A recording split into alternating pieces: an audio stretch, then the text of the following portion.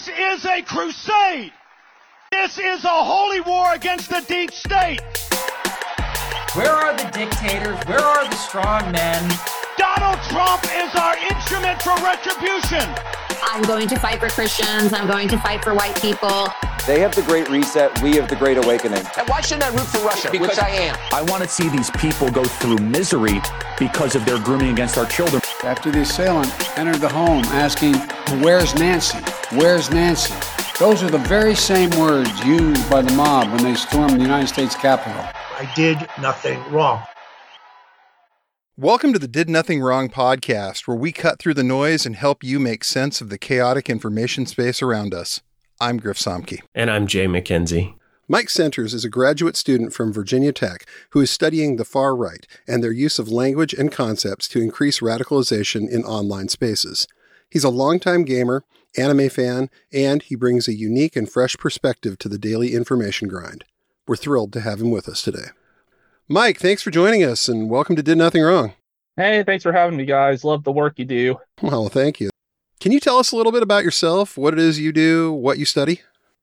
Yeah, sure. So I'm currently a PhD student at Virginia Tech in good old Blacksburg, Virginia. I am in what's known as the ASPECT program, the Alliance for Political, Social, and Cultural Theory.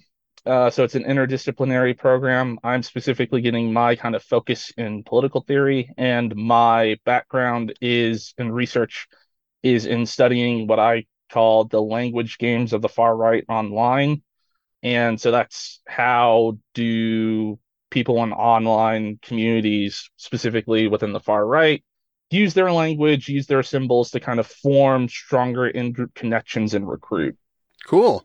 That sounds actually really fascinating. And the idea that there's a person doing a PhD program in this right now is actually very encouraging. The idea that this is something that people are taking seriously enough to offer this in a course, that's impressive. I also find it refreshing that I think you're a member of Gen Z. Am I correct? So I'm 30, so... Oh, you're right on... Okay. I'm right on that cusp. I am right on that cusp. You, on your Twitter profile, mentioned that you're a liberal, and it just seems to me that a lot of the Gen Z younger generation coming through kind of fall into the, well, if they're on the right, they're a Groyper or Groyper adjacent, and if they're on the left, they're progressive. And I don't know how much that really bears out in reality around the people that you're in school with and talking to. But it does seem like liberals are a bit of a dying breed. So props for that. I do my best. I will openly admit I went through my own kind of wild political journey where I went from being like apolitical to being like pretty radically progressive and then kind of mellowing out into a liberal. So It takes some time, and as you spend more and more time online, you have to course correct, and sometimes you see the people that you're following and you're listening to, and you think, oh, this is a good person, I like what they're saying, and then a certain story breaks, you're like, wow, I don't agree with this, I don't support this, and you kind of have to readjust and recalibrate. So I totally get it, and it's I think only getting harder to keep that center. Especially looking, if we're still on Twitter, I see the same people in my feed all day, every day, and it automatically sends you back to that For You feed. And it's not that it's a problem. I like the people that I keep seeing, or it's the worst people in the world that I follow and I see their stuff and I have to read it anyway. But it does remind you that this is like 10 or 15 people and I'm seeing all their tweets, and there's hundreds and thousands of other people that I'm not seeing right now. Nope. At the end of the day, it's an echo chamber, regardless of how hard you try not to make it an echo chamber. It's still going to be an echo chamber because, the algorithm, it sees what you do and it feeds you the same content that you're already looking at. The goal is to keep you there. So they're going to feed you what it is that keeps you there. And in our case, that's what it's feeding us. So it's very, very tricky to get around that. It takes some real work and some real sock account type moves to try and figure out other things. And it's worth doing. It's absolutely worth doing. Don't ever let it become your reality completely. But yeah, it absolutely takes work. So let's talk a little about the people on Twitter who are still tackling misinformation and fighting the good fight out there. Is there anyone or any groups in particular that you want to highlight? Yeah, sure. So the first person I have to really, really highlight is Cheyenne over at BBC Verify. Ah, yes. The work he has been doing ever since this conflict broke out has been astounding. Each day he posts a thread where it's like, I think he's at day 14 or 15 now. I can't remember because every day is melting together. But every day he posts a thread of, here's some of the stuff I'm seeing. Here's why this is misinformation. Right. And so just that amount of work that he's been doing has been astounding. I hope the man is getting sleep when he can, because it seems like he's working 24/7. And I know it's not just him. He has a whole team behind him at like BBC Verify that he's working with, but he's really been kind of the mouthpiece of that. Right. And he's been doing astounding work. Yeah, we had him on a few months ago, and he is just great. The guy does a lot for the general cause of fighting the disinformation, fighting the, oh, this is a picture of Syria in 2012. Let's put it out and pretend it's current in Palestine. They aren't paying that guy enough. I know that. Absolutely not. He deserves all of the money in the world for what he is doing. Mm-hmm. So yeah, in terms of other people who have been really fighting the good fight, Sarah over at the ADL, she's been doing really, really good. She's been something of a lodestar for me during all of this, because while she hasn't necessarily been posting like fact-checking posts, she has been constantly reminding everyone to be like, hey, maybe don't immediately jump on the first story that comes out. Wait for actual verification before you definitively declare one way or another that this is what happened. And that's not a very popular position to have right now, saying, hey, let's wait until we get some independent verification about this, or even saying, hey, I got this thing wrong. Like, that's even harder to do, right? When you come out definitively on a position and then it turns out not to be correct, actually coming out and saying, hey, I jumped the gun, this was clearly wrong, and I apologize for that. That's even harder to do. And so reminding people to just be on their toes and to not let your emotions overwhelm you so that you jump on the first story that like clearly skews towards your side or your ideas or your ideology, it has been very, very important. Because there's been a lot of that. There's definitely been a lot of stuff that comes out. The first thing absolutely confirms somebody's priors, and they're just all over it. Just, yes, this is it. This is perfect. And it seems like the really smart people across the political landscape, that's the first thing they'll tell you is like, wait, just wait. Don't jump on that first thing. Yeah, anybody that's done this for a living or that's worked in military intelligence, or I've seen people that have been a spokesperson for the State Department, or anyone has had any sort of role either following this or talking about this in official capacity is saying the same thing. Just wait. And it isn't popular.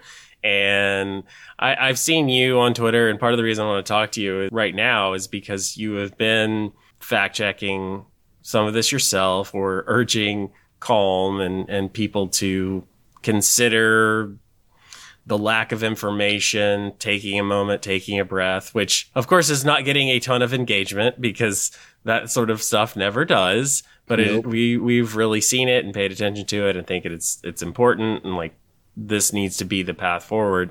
But I did want to ask you how you have kept a cool head amidst all the chaos and the hot takes, the inflamed emotions. How do you not let it affect you? Because it really seems like you're managing to keep your wits about you, and not a lot of people can right now. Yeah, so I think part of the way I keep my cool is the fact that I specifically have a group of friends who I communicate with, who I do things with, that exist completely and totally outside of this ecosystem. I play D&D with them over Discord every Monday and Wednesday, and we don't talk about politics. We don't talk about the stuff going on in the Levant. It's just we're doing D&D, and it's great. It's a way to remove yourself from that sphere, from the constant barrage of information for even just a few hours a day. And I feel like that's the thing that for a lot of us who are involved in this work is we're constantly checking Twitter, right? Even though I want to be like, I don't want to check Twitter. Twitter is a bad place today. But it feels like we have to because there's so much going on. And so having that space where essentially you are bereft of being on Twitter for any amount of time helps. I work a part-time job at a cafe twice a week for normally a couple hours a day. Even that time is really helpful for me because the manager at the place is a very traditional no phones out while you're working sort of person. But that's actually good for me because I can just not look at Twitter for 3 to 4 hours, and that can be really helpful. Oh yeah. And helping to kind of vent and de-stress and not think about it. So that's one way I've been able to keep my cool, kind of so to say. Another way is just remembering what our role kind of as, I won't call myself a fact checker, but as someone who like is combating misinformation or doing their best to combat misinformation, is Jared Holt actually posted a really good analogy comparing us to hall monitors and understanding that like our job is to try and slow things down, to be like, hey, to kind of say the unpopular things of being like, hey, yes, I understand, like this is emotional, there's a lot going on here, but to be the people to say, stop for a moment, just stop and wait. Like, even if people don't want to hear it, someone has to say it. And so understanding that that's your role, even if it's unpopular, can feel empowering at times. Yeah, that's the thing we had to learn, that at a certain point you do run out of content, you do run out of things that you can say that you know are true, that you really can back up. And you have the choice eventually to either just keep posting anyway or to not. And that really is oftentimes what it comes down to. Do you desperately need to go viral, or does your income stream at that point depend on you posting a viral tweet or several viral tweets every day, or does it not? And if it does not, then maybe just don't post. Posting through it generally ends you in a very bad spot. Just word of advice, never ever try and post through it. No, definitely. It's one of those, like, if it's your job, and it shouldn't really be your job, but if it's your job, yeah, okay, this is why people do it. But again, it's really kind of, maybe you ought to rethink your life choices if your job involves going viral every single day. Really. That doesn't lead anywhere good. Speaking of going viral every single day for bad reasons, how much worse would you say it is right now, the constant stream of misinformation that's going on? It's been pretty bad. I mean, what I'd say is this is the first really big kind of historical moment event that's occurred since Musk has really taken over and removed the guardrails on Twitter. And we're seeing the consequences of that, right? The fact that so much of the information that's being posted to the top of Twitter are people who are paying for verification, right? They're paying for that blue check. And that most of the misinformation is coming from people who are paying for that blue check. There are a handful of accounts that I know that have paid for verification that are trustworthy, but that's a slim margin, right? And they're paying for that verification to try and to do their best to get to the top of that algorithm so that way their news can be seen, right? But most of the people who are trying to combat misinformation, they're not paying for verification. And so we end up kind of in the muck, right? Yeah. And so it's been really, really bad. I mean, just the fact that Cheyenne's having to post a thread each day for the amount of misinformation he's seeing over at BBC Verify, like that's something I've never seen happen before. No. And there's just so much of it around. So it's been really bad. And some people could assert that maybe this is what Musk wanted, was to have Twitter become a place where you can't get verifiably reliable news anymore. Because you really can't. You really, even the fact checkers, guys like Cheyenne, are saying that they're being overwhelmed with the amount of what's going on out there. We've seen people who have been pretty reliable just ready to tear their hair out over the sheer amount of bullshit that's out there flying around these days.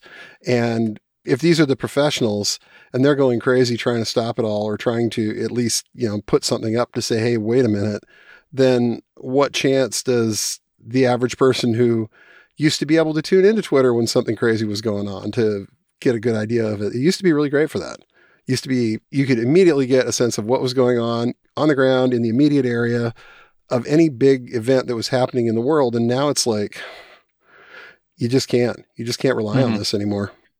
Well, and so much of it is just content farming, and Twitter has stopped trying to curtail some of the spam, because you'll get people posting reaction videos, and you'll get people that are searching through all of the trending words or topics and adding them in at the bottom of a tweet. And it used to be that would catch Twitter's filter, or they had people that would go through and take those out because this is just spam. This is just somebody trying to get views and clicks. And they've stopped trying to do that. So even if you just do a basic search for whatever thing is trending, whatever thing you're interested in, if you're lucky, you'll find 1 or 2 out of 10 that are even related to the thing that you're looking for.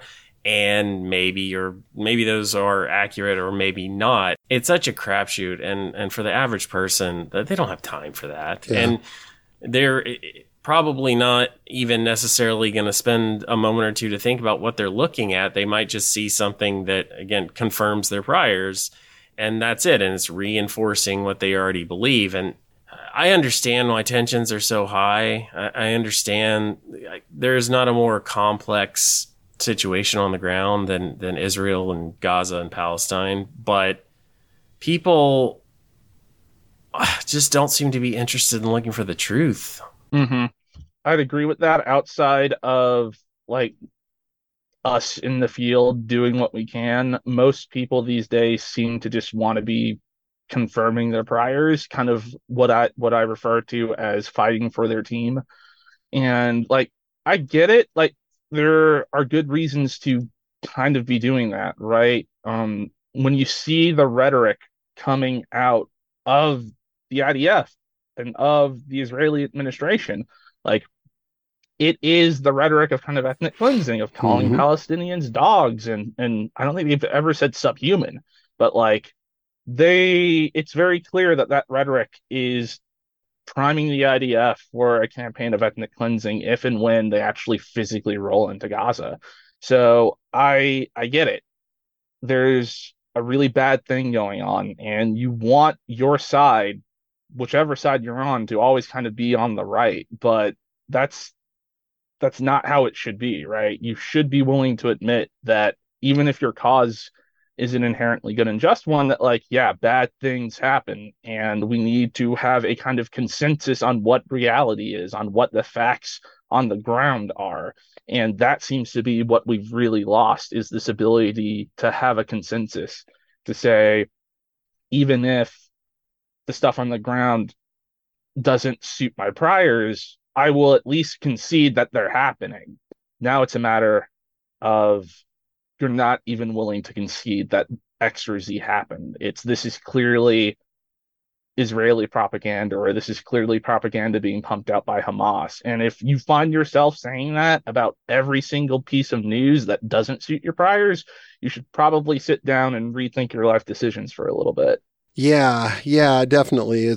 You got to have that sense of being able to filter it. You've got to have that sense of being able to sit down, stop, and say, I need to not immediately jump on whatever this is. I need to not be so reactive about this particular thing. So it's a tough skill to develop. A lot of people don't have it. A lot of people are definitely could use the practice on this whole thing. And it's very much something that is not making the world we live in, this environment, any easier to deal with at this point.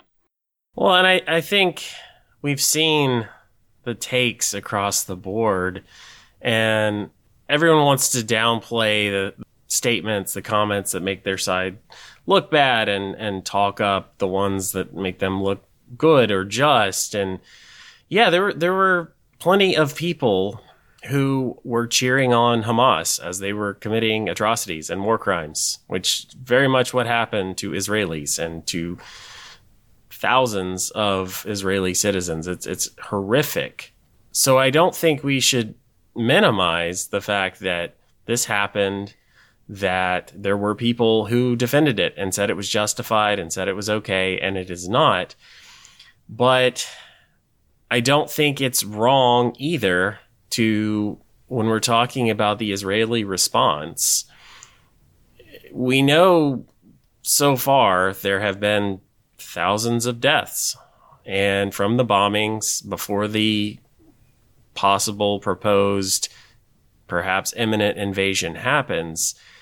And I think we have to admit that however justified Israel feels in this situation, what ultimately comes of this, their ultimate response could be far, far worse than what has already happened. And that isn't okay. I sit here and I don't have the solutions, and no one has for the last 70 years.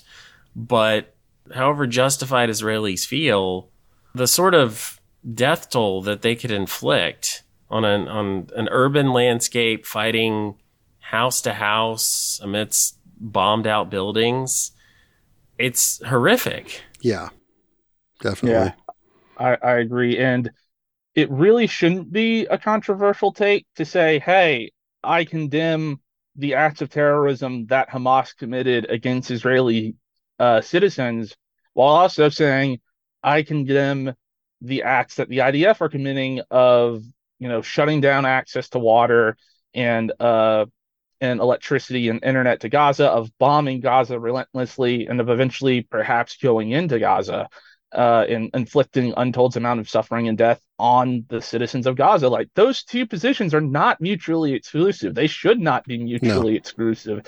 And yet, in Twitter, at least, on Twitter, they seem to be mutually exclusive. You have to pick one or the other. If you are condemning Hamas, then all of a sudden you are automatically saying, I am therefore very happy that Israel is dropping all these bombs on Gaza.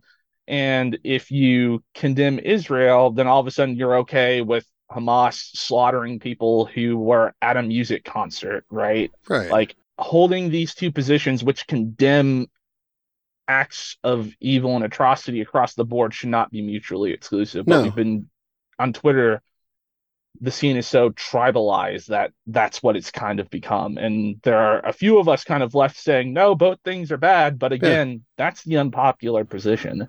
Yeah, and it's just, for whatever reason, not acceptable to just put your hand up and say, excuse me, none of this is okay. None of this is okay. This is terrible. These people shouldn't be doing this. These people shouldn't be doing this. I can't see why there isn't that sense of being able to say that. And then you realize you're sort of being funneled into it. You know, regardless of which side is doing it, you're being funneled into it both ways. So you mentioned in your intro that you've followed gaming culture for years, which explains your interest and observation of 4chan for years. Can you explain to people who don't know just how interconnected those two worlds are? Sure. So I can speak to that on both a kind of research level and a personal level. I will openly admit that back in high school and college, I was on chan boards a lot. I mean, I played video games since a very young age, and I've been into anime for a very long time. Those two kind of fandoms really coalesce in 4chan and in chan culture in general. So gaming culture and 4chan are kind of intertwined at the hip. Like, and by gaming, I mean gaming and kind of air quotes, the people who really make it their identity and they don't just like play Pokemon or Mario Kart, for fun. Right. People who gaming is one of their really big hobbies. 4chan for the longest time was kind of the place to go to talk about games, to talk about anime, and where all of these kind of subcultures that were really more niche and more kind of nerdy back in the day in the early 2000s really coalesced and formed a community. Right. And it was a safe place in a lot of ways to talk because of the whole anonymous thing.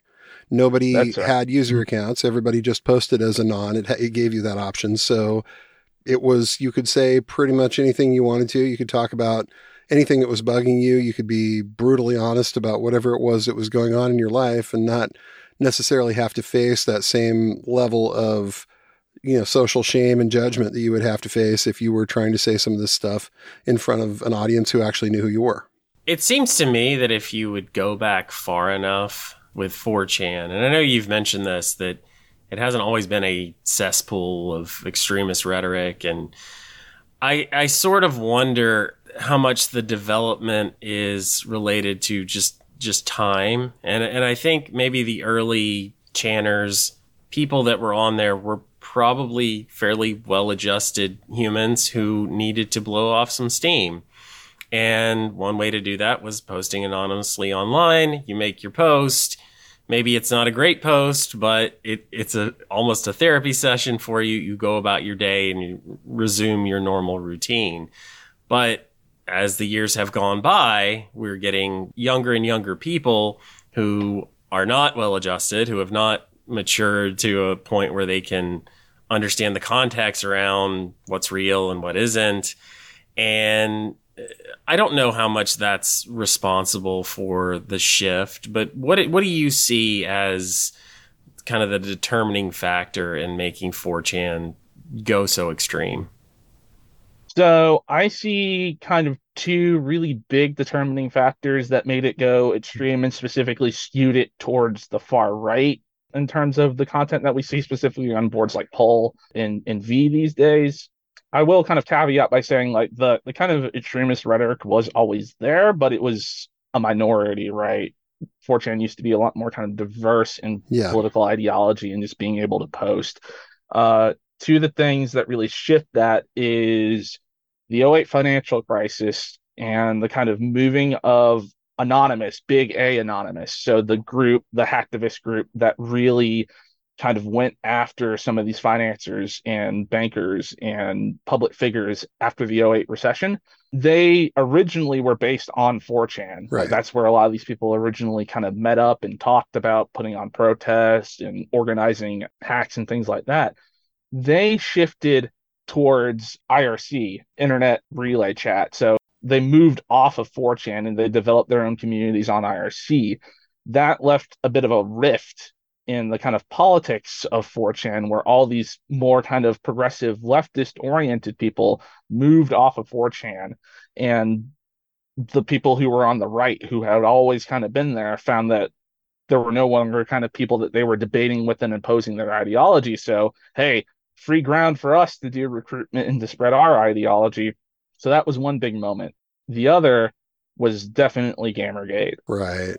With Gamergate, I know people think people blow up Gamergate or make it more significant than it was, but it really was a moment where the politics and toxicity that had been mostly contained to boards like Poll and the incel board, whose name I am not remembering right now.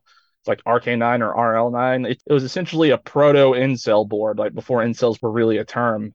Those boards had really kind of contained the toxicity of 4chan within them. Like, if you wanted the toxic far right stuff, those are the boards you'd go to. Gamergate blew the kind of guardrails and the containment off of those two boards, and they moved towards boards like A, anime and manga, and V for video games. And it was this moment where young men on these boards who perhaps were politically apathetic, who didn't care much about politics or were nihilistic about politics, right? Like, I don't really give a crap. Like, yeah, things suck, whatever. I've got my games. It was a moment where they became politicized, where people like Milo Yiannopoulos came in and said, hey guys, these feminists, these SJWs, like, they're trying to take over your hobby. Like, you need to work with us to stop this from happening. And like, these young men didn't necessarily care about any other forms of politics, but now that the quote unquote feminists were coming for their hobby, they became politicized. So it's those two big moments, the kind of moving of more progressives off of 4chan onto IRC in like 08, 09, creates this kind of toxic pool under the surface that then 2014, 2015 and Gamergate happens, that then erupts. Right. So those two really build on each other. I think a lot of people that don't follow this stuff closely still don't necessarily understand just how much of what we're seeing on that side of things goes back to Gamergate. I think Gamergate has been a really understudied phenomenon in terms of what it did to the culture in what we're seeing now. So many of these personalities, you mentioned Milo Yiannopoulos, Ian Miles Chong was another one that came out of that milieu. And all of these people realized that there was another pool of disaffected, for the most part, apathetic, somewhat angry young guys out there that they, with the right rhetoric, could get to do things. Mm-hmm. And a lot of what we've seen snowballed from there.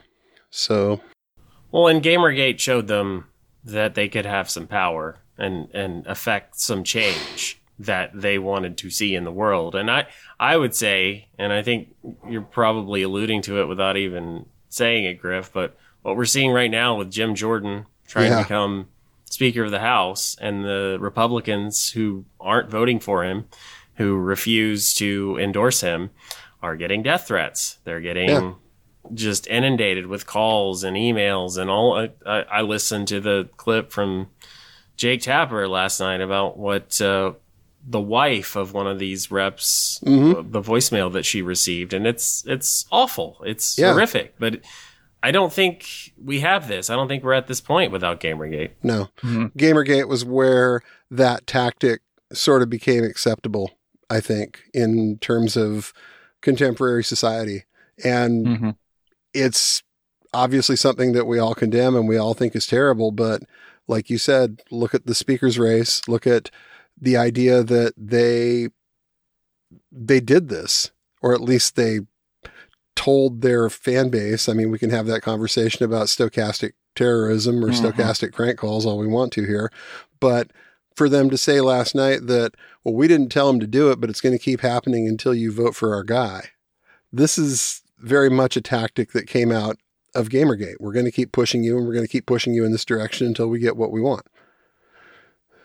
So it's pretty amazing how this became a tool of the far right in a way that it just was kind of unthinkable, a few years before. I remember the first time I ran into it was probably about 2008 when I was working for a large tech company, and one of my employees complained about something else one of my employees posted on the outside of his cubicle, which was a Habbo Hote Pulls Closed meme. I had no idea what the hell that was, and I kind of had to say, okay, so where did you even get this? Why is this offensive? Walk me through why this is offensive, because as a normie, I have no idea why you would be upset with this. And then I find out about 4chan and B. And it became something I kind of followed for a minute and kind of was like, oh, this is interesting. I have no idea this little subculture exists. And I watched the Project Chanology stuff. I watched the Scientology raids and kind of found myself thinking, wow, they might be able to accomplish something with this someday. And, here we are. Just, So let's talk about another thing that's kind of boiling under the radar, and it's getting bigger. A lot of people don't have any idea what this is still to this day, but it's starting to have that same sort of, kind of broader effect on the culture. Let's talk about VTube and what VTubers are. Can you explain to people how this started? Yeah, sure. So VTubers, short for virtual YouTubers, they're essentially streamers. They're people who stream either on YouTube or on Twitch. And what they do is instead of having their webcam set up and just having their face, on screen while they're playing a game, they have a virtual avatar that represents them instead through rigging. And 9 times out of 10, they're going to be within the anime aesthetic, because VTubing as kind of a form of streaming originated in Japan. Specifically, the first VTuber was a streamer known as AI, and the whole the whole idea was she was supposed to be an AI that gained sentience, and now she's out here playing video games and chatting with people, right? Uh-huh. And some people actually bought that for a long time. They thought, oh, someone actually created a program where, you know, she's able to engage with chat as it plays a game. And it's like, no, there's actually a person behind this. This was a pretty big marketing ploy, but it worked. And then the kind of big moment occurs when there's a company called Hololive. They're based in Japan. They have a lot of talent under them, and primarily they were Japanese. Like for the longest time, for the first 2 years, they were just Japanese. But within Chan culture, within kind of gaming and anime culture in general, you have a lot of people who went to watch these VTubers stream, even if they didn't really understand Japanese all that well, or if they didn't know Japanese at all. Right. Because within the chat stream, there would be people who would be actively translating, kind of saying, well, this is kind of what she just said. This is kind of what's going on in this conversation. And eventually Hololive realizes, okay, we have a lot of people from English-speaking countries who are really engaging with this. They create what's known as Hololive EN, Hololive English. That happens in 2019 or 2020. I can't remember the exact year. I have to go double check. But they create the English branch of Hololive, and then it just kind of explodes from there. And now you see a lot of people who either on YouTube or on Twitch stream kind of using VTuber rigging or call themselves VTubers. And the reason it was originally so popular is because it combined kind of two of the big fandoms that existed within multiple subcultures online. It combined that anime aesthetic with kind of a love of Japanese things, the kind of otaku / weeaboo fandom, and it combined gaming, right? So you have those two things taking place at once on your screen. And I mean, it's blown up within kind of the anime subculture. VTubers are now appearing at anime conventions, and they're not like, the real people aren't appearing, right? They are appearing as like holograms or as just like their avatars on a big screen, and they're talking and engaging with the audience through that. So it's this really like, Baudrillard is probably like spinning around in his grave, right, about how hyper realistic this is. The fact that like people are engaging with this representation of a person, but treating them as if they're real. So that's kind of an elongated over explanation of what VTubing is in general. So it seems that there was a bit of a controversy not too long ago in that community related to the Hogwarts Legacy game. Mm-hmm. And this comes about because the author of the Harry Potter series, J.K. Rowling, has in recent years become a controversial figure, and that's putting it kindly, for her statements on LGBTQ issues. Can you kind of break down a little of what happened there?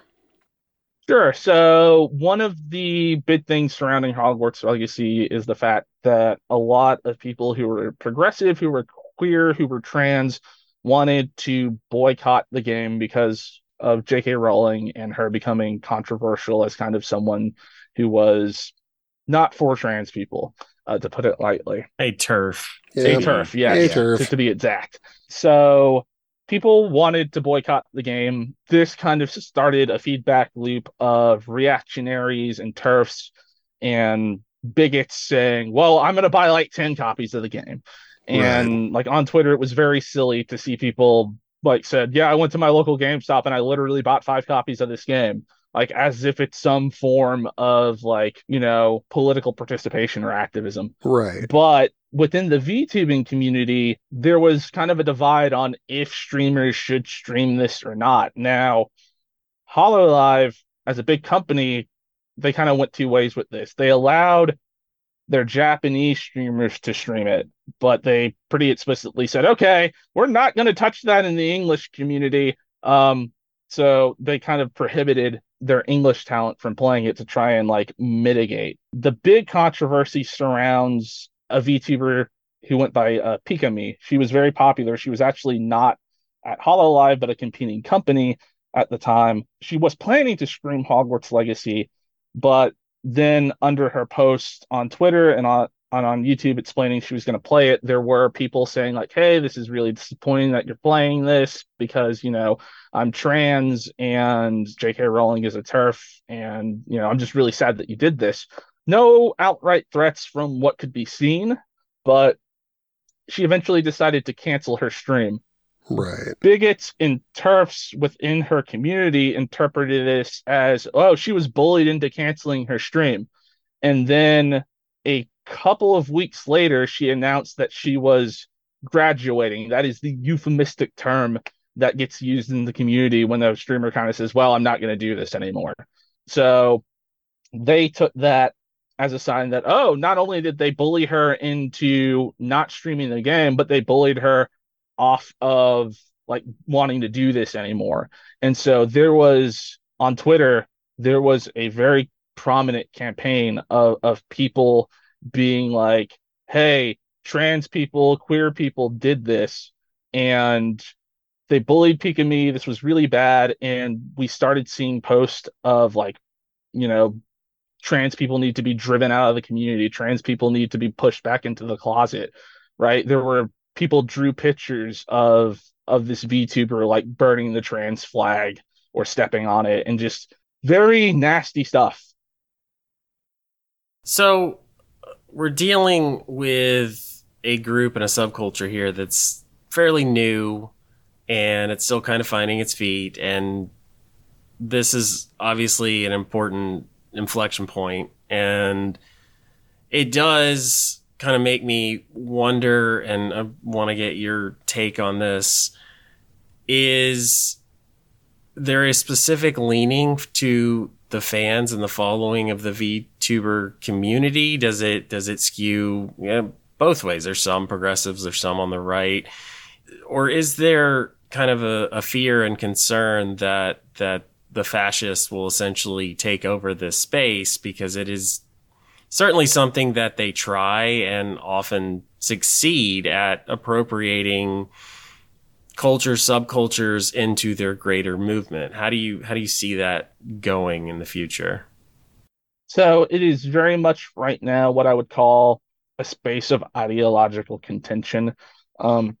There are a lot of people who are trans and are queer who have found ways of expressing themselves through VTubing, because what they can do is, say you're a trans woman, but you can't present openly in public because maybe your family is really bigoted, maybe the place you work at is really bigoted. There have been people who have found that they have been able to express themselves through Twitch, through YouTube, through streaming as a feminine presenting avatar, right? It's been a way of empowering people. So there's that side of it. But then the other side is the people who find VTubers from Chan culture, who come because, a lot of the really popular streamers fit very specific archetypes that fall within the kind of otaku community that are like very well known, to the point of almost like it's almost like a fetish. And so you get that side of it, right? Right. So it is what I would call an ideological space of contention. And right now, especially after the kind of Pikami incident, there would be people who went onto the streams of trans VTubers and would be issuing them death threats, would be saying, you should kill yourself, you should quit. And that did drive at least a handful of people out of the community, right? Because they don't want to deal with that. No one should have to deal with that. And so there has been kind of a movement of like that occurring after that big blow up. And there's kind of been rhetoric in the space of saying we don't need politics in VTubing, which whenever you try and make a subculture, quote unquote, apolitical, that is always a move of reaction to say like, the only thing these people should be doing is playing games and making jokes, right? And any sort of like political speech, it has to fall within the accepted like language boundaries of the people who are dubbing what is political and what is not, which are almost always reactionary. Yeah, that it just won't work. You can't do it. You can't separate it anymore. Yeah, definitely. I mean, it would be great if we could. It would be great if we could have hobbies that did not become political, but even I think there is a desire for that remains on the left. It's maybe not that strong anymore, but when you have the right in particular creating apps that tell you, yo, you're at the grocery store and this ketchup is made by Heinz and we're going to give them a woke score. And if it's too woke, well, then I'm not going to buy it. I'm not going to support that brand and that company. They've hired too many black people, or they've posted something about DEI on their website. So we don't give money to them. But when we're at that point where the right is literally telling you which brand of laundry detergent is acceptable to buy, good luck. Yeah, we live in that world now, and it seems like no matter how much you want to try and get away from politics, you're not getting away from politics. You're just not, no matter where you go. Mm-hmm. Yeah, and kind of going back to what I said earlier about creating spaces where you kind of can, like, that's, I think, one of the most important things that you can learn to try and do is just get a group of people where for maybe 2 hours a week, 3 hours a week, you just do a thing, right? Yeah. And that's that. You do the thing, you do it with this group of friends, and you talk about how, you think a specific rule change in D&D is silly or stupid, right? And that's it. Yeah. Going offline is the key there. And touching grass. Yeah. And I definitely agree. We all need at least an hour or two a day where we are not online. Mm-hmm.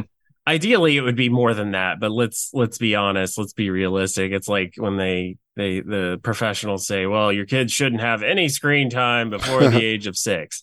Nobody does that. Yeah, absolutely. Absolutely nobody does that. And it's interesting to see how, as tech has become more and more ingrained, like in the household, how young are kids when they first have contact with some of this stuff, right? Specifically with things like TikTok. I remember Jared posted something on Twitter talking about how kids as young as 12 and 13 on TikTok can be finding pretty graphic stuff on the Israel-Palestine conflict, just on TikTok, floating around out there, right? And so I think this goes back to what we were talking about earlier, how part of the problem is when people are first coming into contact with all this stuff, they're not as well adjusted as people used to be when they first came into contact with stuff online. Yeah, and it seems like out of all of them, TikTok's the one where there's virtually no content moderation happening. I'm sure that they could probably point to a department and say, well, these are our content moderator people if they were directly asked, but they don't really seem to be doing anything based on the amount of various types of content you can find. So yeah, the idea of letting kids 11, 12, 13 at TikTok, we're going to be paying for this one for a while as a society, as a world. And that's where they are. The problem of content moderation is apparently just going to hit all of the major social media companies. But I'm with you. It's particularly bad on TikTok, and it's concerning because that's where all the kids are. Yeah, definitely. Part of the reason I think that we're seeing such a turn towards things like TikTok and these virtual communities is that we have this deep sense of loneliness in the culture currently. And it seems, just looking at it, that this is very pervasive, that we have it everywhere. People just don't do a lot of the things that they used to do anymore, where they would have that kind of social interaction. What are you seeing, and how do you think we can maybe make a dent in this? Yeah, so I would definitely agree that a large part of why people are drifting towards these communities, be they good communities or toxic communities, is the fact that people are trying to fight this sense of loneliness that is more pervasive. Like, it might be an unpopular hill to die on, but I will die on the hill that, 9 out of 10 young guys that go onto 4chan or end up becoming kind of white supremacists through contact with 4chan or Chan culture, they don't go into those cultures as white supremacists. They might have some aspects of their lives that predisposes them to it, but the reason that they end up where they end up is because they find a sense of community that they can't find anywhere else for one reason or another. And understanding that that's the issue, that the issue is that these young men are seeking a community, and that they find this community amongst some of the worst people in the world. That's the issue that we need to be focusing on how do we combat this. And this has to do with the kind of overwhelming flood of information and context that exists in digital spaces. Speaking to other people, you have to understand the context in which they're presenting, their words or their phrases, right? And it used to be that you only had to understand the kind of context of the people in your immediate physical surrounding, right? Because you didn't have the ability to talk to somebody halfway across the country or halfway across the world. That's kind of how regional dialects end up getting developed, right? But with the advent of the internet, we see this kind of expansion of having to understand more and more people's context in order to really connect meaningfully with them in one way or another. And that's how we end up creating echo chambers, right? It becomes too burdensome, too emotionally draining to understand the context and the lived experience of so many other people that it's like, okay, I'm going to find a handful of people or a community where I understand their context, their lived experiences, and that's going to be my world. That's going to be my community. And so that's what happens with these people who go into 4chan and end up coming out as white supremacists, right? And I think the reason like people like Milo Yiannopoulos were so effective in recruiting these young men is they started from a place of shared context and shared experience. They didn't come for them for the politics first. They said, hey, I like video games too.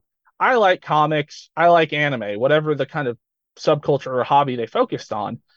They were then able to create that sense of community and then inject politics into it, right? By saying, not that any community is completely bereft of politics, but they were able to inject their very specific type of politics into it. And where these young men were already in this community, if they had opposing opinions, they would be ostracized, right? And eventually, if you're ostracized enough, you leave. And for a lot of these young men who didn't have anywhere else to go, it was, okay, I can either say, hey, guys, maybe all this anti-women stuff that we're saying isn't the best. That will get you kicked out of the group. So you either silently affirm or vocally affirm your belief in kind of the group rhetoric and the kind of rules that get established about what is okay to say and what is not okay to say. And then it's just a downward spiral from there.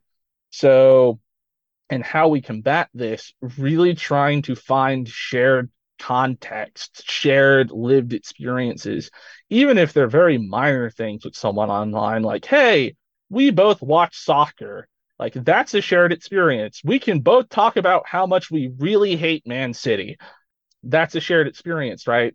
And you can build from that, because trying to understand someone's lived experience of, like, say, living in Gaza, like, most average Americans aren't going to be able to relate to that. It's very, very hard for an average American to relate to not having access to water, to constantly living in fear of being bombed. And so you perhaps can't start there.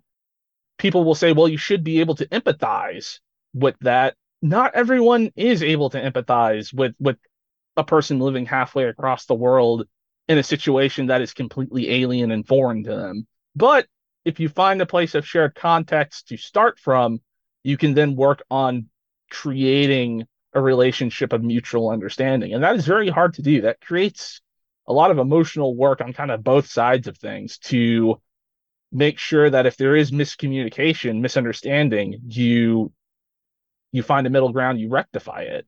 And not a lot of people are willing to put in that time or that emotional effort. But if we want to try and understand and try and stop people from going down these extremist holes, I think that's an important first step, is to focus on, hey, these guys are not inherently evil. Like, they're finding a sense of community here. Right. how did they find that community, and what led to them staying with that community when it kind of began to spiral into extremism. Well, and you mentioned Milo and his ability to recruit, and the fact that people who didn't get on board were ostracized. And I feel like you really hit the nail on the head with this argument and how we can move forward. But I just wanted to point out and highlight the fact that most people will recoil from these ideas, from taken in a vacuum. These extreme opinions and stances that these particularly young men end up taking sound awful and absurd. And if you're not a sociopath, you're going to have a point when you say, I'm not okay with this. But this is why, for them, I think sarcasm became so important and has been such a driver in this. Is why can't you think it's bad to say Hitler is good or that the Nazis did nothing wrong? Why can't you have a sense of humor? You can't take a joke. And they just joke their way into becoming radical extremists because they don't want their friends to call them lame, or they don't want to be excluded. They don't want to be a boomer. And it's just something that I think I always want to keep in mind and make people aware of, that no, it's not just a joke. Mm-hmm. Yeah, it's never just a joke, and irony posting has been a hallmark of just internet culture in general for a very long time. It goes beyond just 4chan, it goes back to something awful, and even further beyond that. And eventually you have to draw a line and say, like, look, even if you are irony posting, even if you are shit posting, like, at some point your shit posts become genuine. Like, you genuinely start to believe what you're saying, even if you were only saying it ironically. And I think one thing Yiannopoulos and others, especially at the start of Gamergate, were able to do is they were able to present arguments that did not seem so radical or so distancing from the average person at the very start, because the initial line of Gamergate was ethics and game journalism, right? That's not radical. Like, that's something that people can kind of look at and say, well, maybe I'm on board with that, maybe not. So you get people with that initial hook of, this isn't crazy, this isn't bigoted in any obvious way. And then that's when you start, creating that sense of community, that when you get to the radical stuff, that when it becomes, okay, like, we need to start sending Anita Sarkeesian death threats, at that point, you're so immersed in the community that you don't want to leave. And you either use irony as a shield to be like, oh, we didn't really mean that, or you start just wholeheartedly embracing it because you don't want to be ostracized one way or the other. And I think that's what Gamergate was really effective at doing, was creating a narrative that drew in a lot of people because it wasn't inherently radical to begin with, and then moved the bar just enough over time that they didn't lose people. Definitely. So what gives you hope for the future? What gives me hope for the future? Well, it's the fact that even within these fandoms and communities, right, we're seeing more diversity, more kind of inclusion of various different peoples over time. Like, the anime community in general, one that I've been a part of for a very long time, has become more diverse over time. It used to be that when I went to anime conventions back in the early 2000s and the 2010s, there were not a whole lot of people of color at these conventions. It was predominantly young white people. Queer people did have a space, but they were more marginalized. Even at anime conventions these days, I'm seeing more people of color. I'm seeing more openly out queer people. And that's good. These communities are becoming more inclusive over time. So I think that's good. And by having more people be involved in these communities, being able to create these kind of bonds through their hobbies, we're going to naturally kind of drive the more extreme elements out towards the fringe. I feel like we are already doing that. That creates its own issues of them being on the fringe, but I'd rather have extremists be on the fringe of a hobby or the fringe of a fandom than be its nucleus or close to its nucleus and core, right? Right. So that's one thing that gives me hope. And the other thing that gives me hope is the fact that there are people doing good work out there on all of this stuff. You guys doing the pod, everyone kind of within misinformation, disinformation research who, despite all of the bad crap we get, continue to do the work. And it's not fun work, but we do it because we realize that there is an inherent problem here. And if we don't combat it, then we're going to be in real big trouble. Well, thank you, Mike. It's been great having you. Really appreciate your time today. You have given us a lot to think about. This has been really enlightening. So thank you for coming on with us. We really appreciate it. Yeah, thanks for having me, and keep up the good work. Thank you, sir. You take care. You too. Thanks, man. Bye. Thanks for listening to the Did Nothing Wrong podcast. If you want to hear more, you can find us on the web at didnothingwrongpod.com. Please make sure you subscribe to get our content straight into your inbox. You can also follow us on Twitter at James, the word 4, and the letter M, all one word, and Grizza BJJ, GRZA BJJ, as well as DNW Pod. We're extremely grateful for paid subscriptions and donations that allow us to keep doing this important work. Thanks, and remember, everyone mentioned did nothing wrong.